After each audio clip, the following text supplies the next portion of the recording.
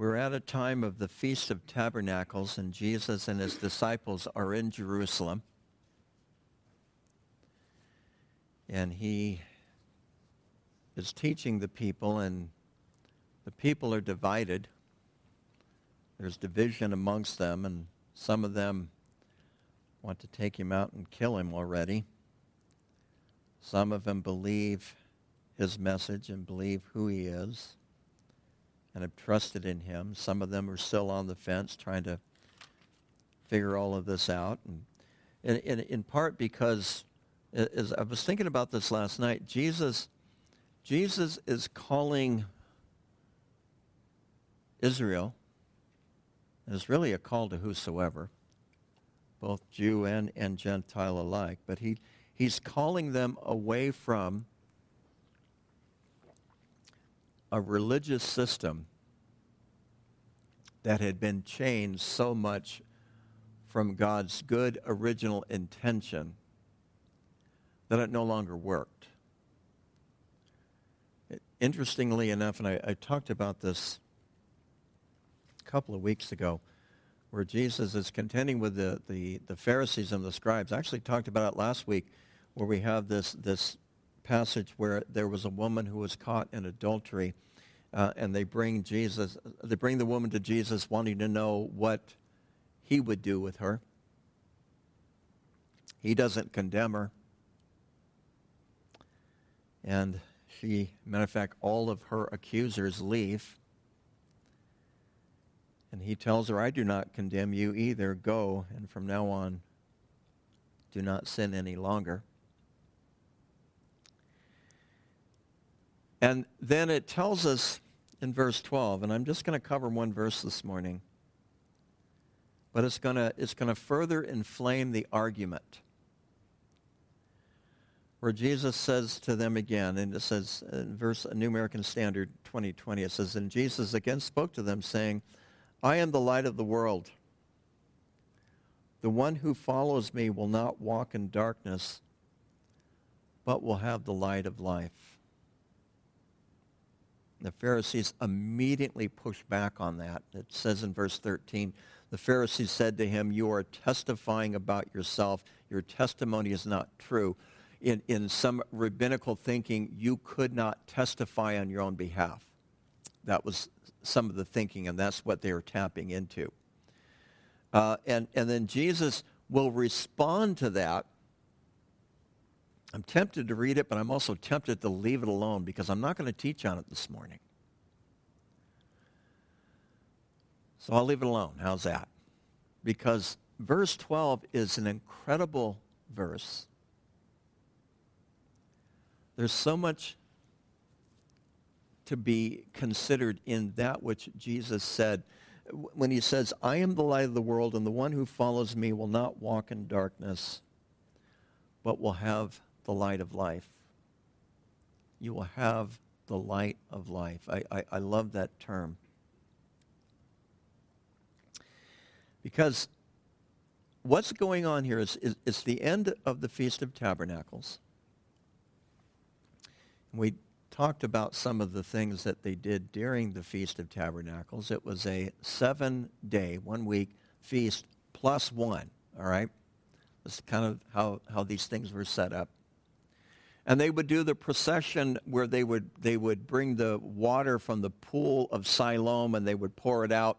And Jesus used that as an illustration to say, if anyone thirsts, verse 37 of chapter 7, if anyone is thirsty, let him come to me and drink. And the one who believes in me, as the scripture said, from his innermost being will flow rivers of living water. But this he said in reference to the Spirit, whom those who believed in him were to receive, for the Spirit was not yet given because Jesus was not yet glorified. We looked at that a couple of weeks ago now. In verse 12 of chapter 8, he's up in the ante. Because one of the other things that they did during the Feast of Tabernacles is they would set up in the four corners of the temple, they would set up these four huge lamps, these huge bowls that would supply the oil for these lamps. And during the evening, they would light these lamps, and they would light up much of the city of Jerusalem. Now, the city wasn't very big at that time, of course. But it would light up much of the city. And it was this incredible celebration that they would do every night. Remember, tabernacles was given to them for two reasons. One, it was to celebrate the harvest. But more importantly, it was to celebrate and to remember the Lord's provision to Israel during the time of the wilderness wanderings. So they're commemorating that. And remember, they got out into the desert and they got thirsty. And Moses was told to strike the rock and water flowed. It happened a second time where he was told to speak to the rock, and he got angry, and so he struck the rock, and because he misrepresented God, he was not allowed to go into the promised land. But it was in recognition of the provision that God did in the wilderness, where he provided for them a cloud by day and a pillar of fire by night. It's in the book of Exodus. It's also in Numbers. Also, it's touched on in the book of Leviticus. And so at night, they would commemorate the pillar of fire in the temple area by lighting these four huge lamps. And it tells us in the Mishnah, in the section, Sukkah of chapter 5, verses 2 and 3. No, it's not inspired scripture, but it's informative, okay? It says that the men of piety and good works used to dance before the burning torches, or with burning torches in their hands, and sing songs and praises, and countless Levites would play harps and lyres and cymbals. I'm looking for guitars. I guess it's not in there. And trumpets. There you go, Larry. And instruments of music. So they would have this huge celebration to remember the pillar of fire by night. So Jesus is connecting the two when he makes this statement that he is the light of the world, and the one who follows him will not walk in darkness, but will have the light of life. Now, some of you who have gone out in the wilderness. I mean, out in the wilderness. I'm not talking about to a campground. I'm talking about out in the wilderness where there are no lights, particularly if it's an overcast sky. It gets real dark out there, and that's part of the reason why you build a fire, right? It can get real dark out there. So the Lord, in his wisdom to the people of Israel when they were camping in the wilderness, and remember, they were out there for about 40 years. And they didn't have street lights, right? They didn't have those photovoltaic cells that you could set up and plug in the light into it, right? Of course, they built fires, but he gave them a pillar of fire by night, kind of like a nightlight. You know, be able to see your way around. But more importantly, they could look up to the sky, and they could see that pillar of fire, and they experienced a hope in their hearts, Emmanuel, God with them. Emmanuel, God with them. I look up and I see the presence of God there in this pillar of fire, and I know that all will be well.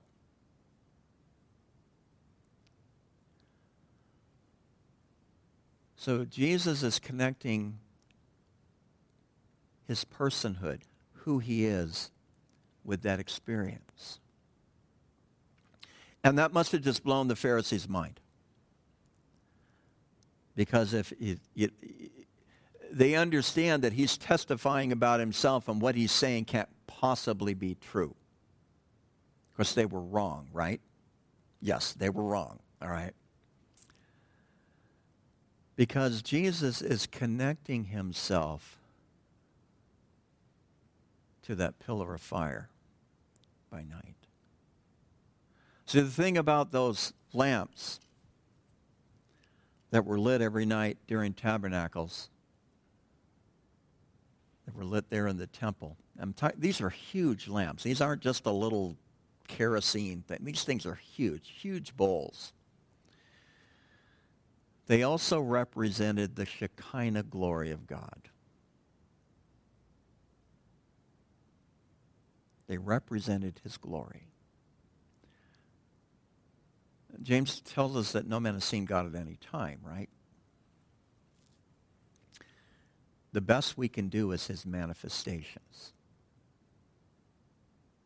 And God, we read this, and to really teach this one verse right, I need about 3 hours. Okay, so you're getting a very abridged version. I'm going to let you out on time. Okay, but this verse itself, this claim of Jesus, I don't even want to call it a claim because it's truth beyond truth, right? This characteristic of the Lord Jesus Christ, that's better, huh? This one attribute of who he is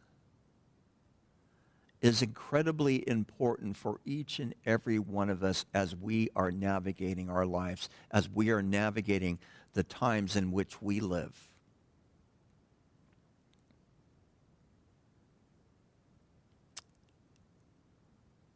Do you ever go outside and look up in the sky and envision seeing the pillar of clouds? The pillar of fire, excuse me. Do you recognize his presence? It says, he who follows me will not walk in darkness. Now, a lot of different ways to even interpret that.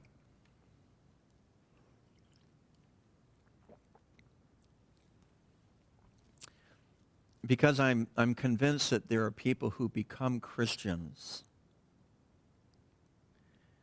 They become saved. They're born again in the Spirit. And they become a follower of Jesus. But somewhere along the way, they want to pull into a rest stop. Or they're really interested at that big truck stop with all the gas stations and all those hot dogs that you probably shouldn't be eating anyway, right? All of that, the gas station food, right? And they stop following. So, much of the time, if we find ourselves walking in darkness, we have to stop and ask ourselves, who is it that we are following? Who do you listen to? Who do you watch on TV? Now, you guys are older, so I bet you nobody here listens to podcasts besides me, right? What podcast, I'll say it anyway, what podcast do you listen to?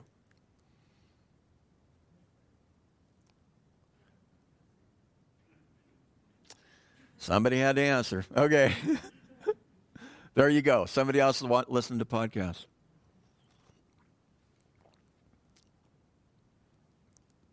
Who has your ear?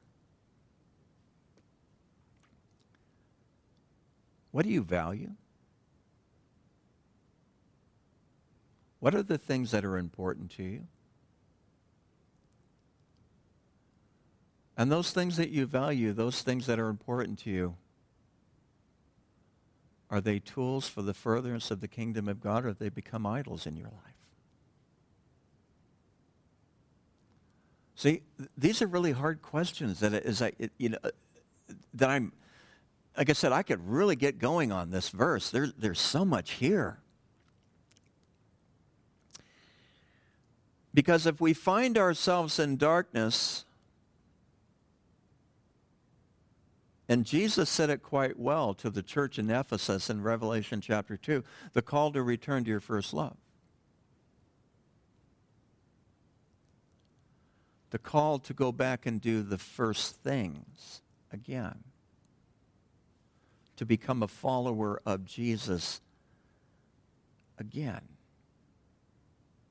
Because so many places, and gosh, I ran out of room. I like to keep my notes down to one page. It just is easier for me, or else I get lost, and I'm not even looking at them. I don't even know where half of this is going yet this morning, okay?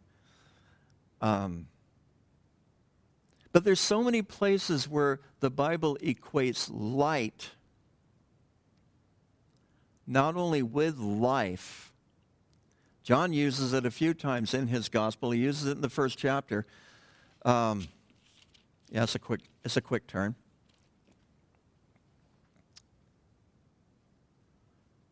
I'm going to start from verse 1 of chapter 1 because it's one of my favorite verses. In the beginning was the Word, and the Word was with God, and the Word was God. He, that is the Word, was in the beginning with God. All things were made through him, and without him nothing was made that was made. In him was life, and the life was the light of men. The light was the life of men. Here, Jesus flips that around and says that they will have the light of life. But it tells us that his light was the life of man, and the life was the light of man. And the light shines on the darkness, and the darkness does not comprehend it or does not overcome it. There was a man sent from God. His name was John, and this man came for a witness to bear witness of the light, that through him might believe. He was not that light, but was sent to bear witness of that light, that the true light, which gives light to every man who comes into the world. The true light, which gives light to every man who comes in the world. He's claiming to be the light. Here, John is claiming. You got to remember the first 18 verses of John 1 is John's introductory summation of really what he's going to write about. He's telling you what he's going to tell you in the first 18 verses. It's called the prologue. And he refers to Jesus as the light, and if you have a New King James, and I think other translations that, well, it capitalizes the light as the light of life. The light, he is the source. That's what he's really saying here in John 8. That's what John is saying about him in John 1, that he is the source.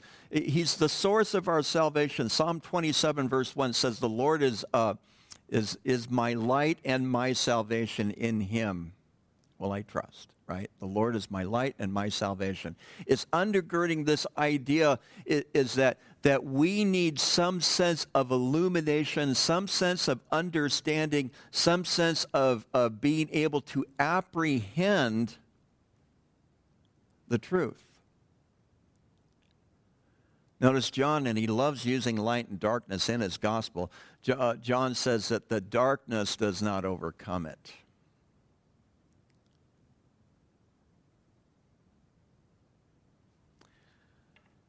Why is it that so many people who name the name of Christ want to listen to the darkness rather than listening to the light?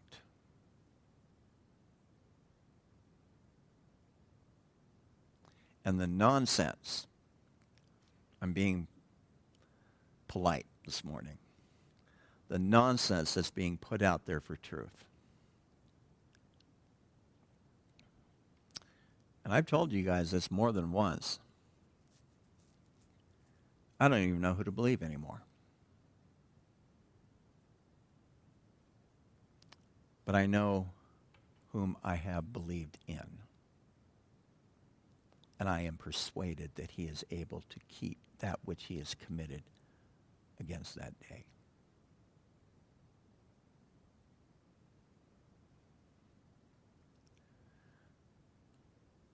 So I can spend my time listening to people whom I do not trust, or I can spend my time reading from the one whom I trust explicitly. What do you want to do? Where do you spend your time? If you think about your time, I'm meaning free time. Some of you have it in abundance. Some of you don't have any of it, okay? But where you spend, what do you do with your free time? Where do you invest your soul into? See, John talks about this in his letter. He talks about the world and everything in it is passing away.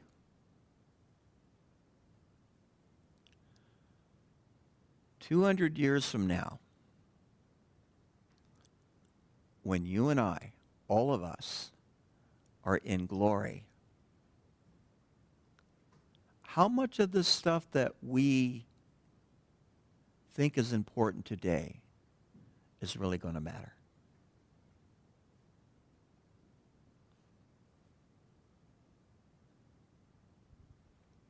I wonder, I'm going out on a limb with this one, so don't crucify me in the parking lot for it. How's that?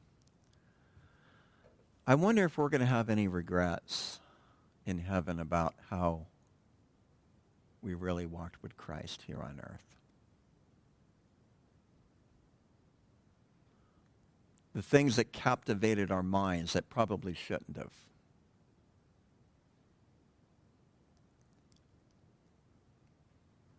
I could go further, but I'd start meddling instead of preaching, so I'm going to back off a bit and just leave that with you. Jesus is claiming to be that pillar of fire by night. He's claiming to be the Shekinah. He's claiming to be God in this verse. It's very clear if you understand the context. He's not just some kind of hippie guru running around with Birkenstocks and sandals and a robe and petting little kids on the head and that kind of stuff. He's the God of the universe who creates as a sign of his presence the sense of comfort to his people with this pillar of fire by night.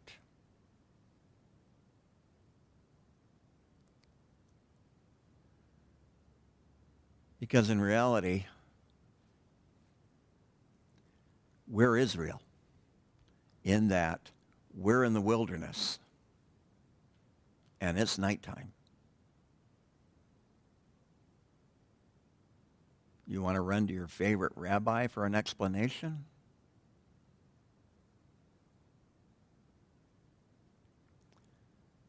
Or do you want to go to the Lord Jesus Christ and hear his word?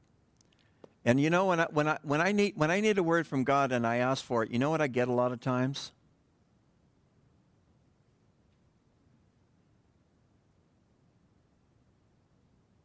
Exactly that. You too? Does it drive you as crazy as it drives me crazy?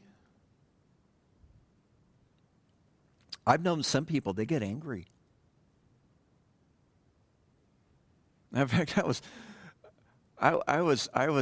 talking with some of us from my seminary. We still meet, and the person was sharing about how they've just gone through the ringer one time after another, all summer long. And she's saying, like, what's happening, God? And I understand that despair. I understand that frustration. I understand that I'm doing everything that I'm supposed to be doing and life is still not working out really well. You too, huh?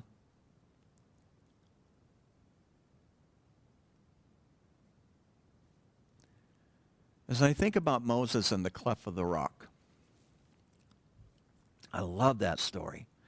Because Moses is there, why? Because God honored his request. What was his request? You guys remember? What did he say to God? Show me your glory. Wow, I'd love to have been there. I'd have been scared to death. That's why all of Israel would not get up. Well, they weren't supposed to anyway, but nonetheless, they didn't want on any part of that mountain, Mount Sinai. They said, Moses, you go up there and you talk to God, and whatever he tells you to do, we'll do it. They did really good at that, didn't they? Okay.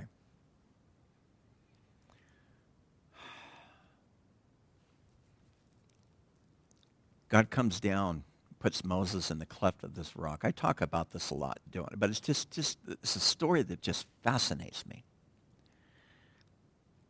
He covers him up, and he passes by, and he declares his glory to Moses. And as he is passing by, he pulls his hand away, and he allows Moses to see the afterglow of his presence. I don't know about you, but I'm pretty sure it was evening. Because of the clouds and the smoke and all the manifestation on Sinai, I bet it was really dark. I bet it was really dark, but God allowed Moses to see his afterglow.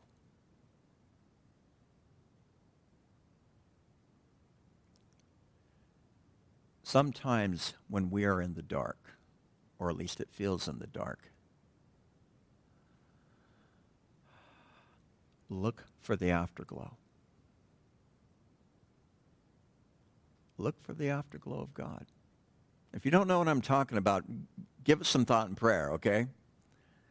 Because Jesus said, I am the light of the world, and the one who follows me will not walk in darkness, but will have the light of life. I like the way that the New American Standard guys translated it.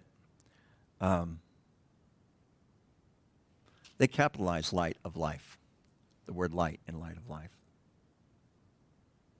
It's interpretive, okay? It's interpretive.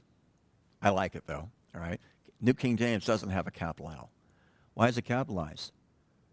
How they are interpreting it, they are saying, you will not walk in darkness, but you will have me as your life.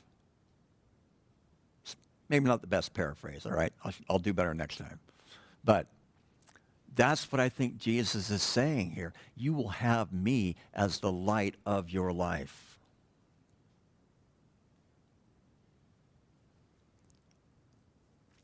Can you think of anything better than that?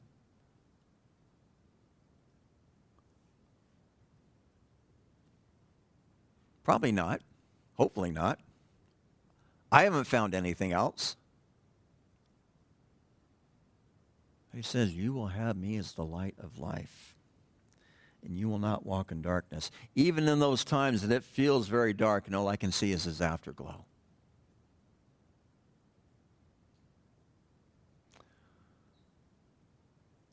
But in those times, guys, it's then that you can reach out and grab his hand and let him lead you. You won't walk in darkness. It may not be floodlighted, but you're at least able to continue to walk. And don't allow yourself to be tripped up by the voices of this world, who I'm not convinced even know what they're talking about.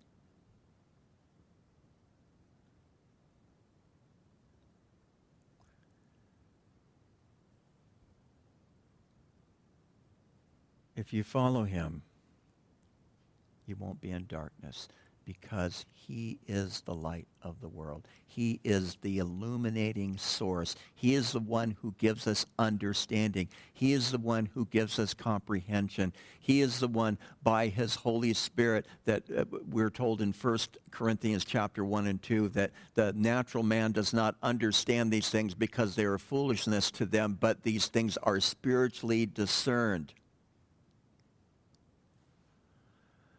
Specifically, I think in the context of that passage, it is talking about the Word of God, but I think it's talking about the events of life as well.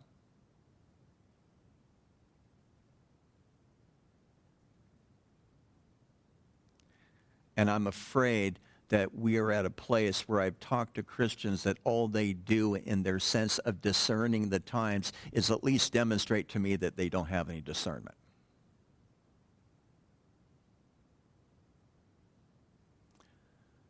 Because they're not looking for the afterglow. They're not recognizing whom it is that they follow. Yes, they're saved. Yes, they love the Lord. Yes. God, it's like I think about it and think, my goodness, what are we even going to talk about in heaven? But nonetheless, all right. But their path, their focus is somewhere else. It's easy to do. The trip is long. It is a long path that we've been called. But nonetheless, continue to look for the afterglow of his presence and follow after that.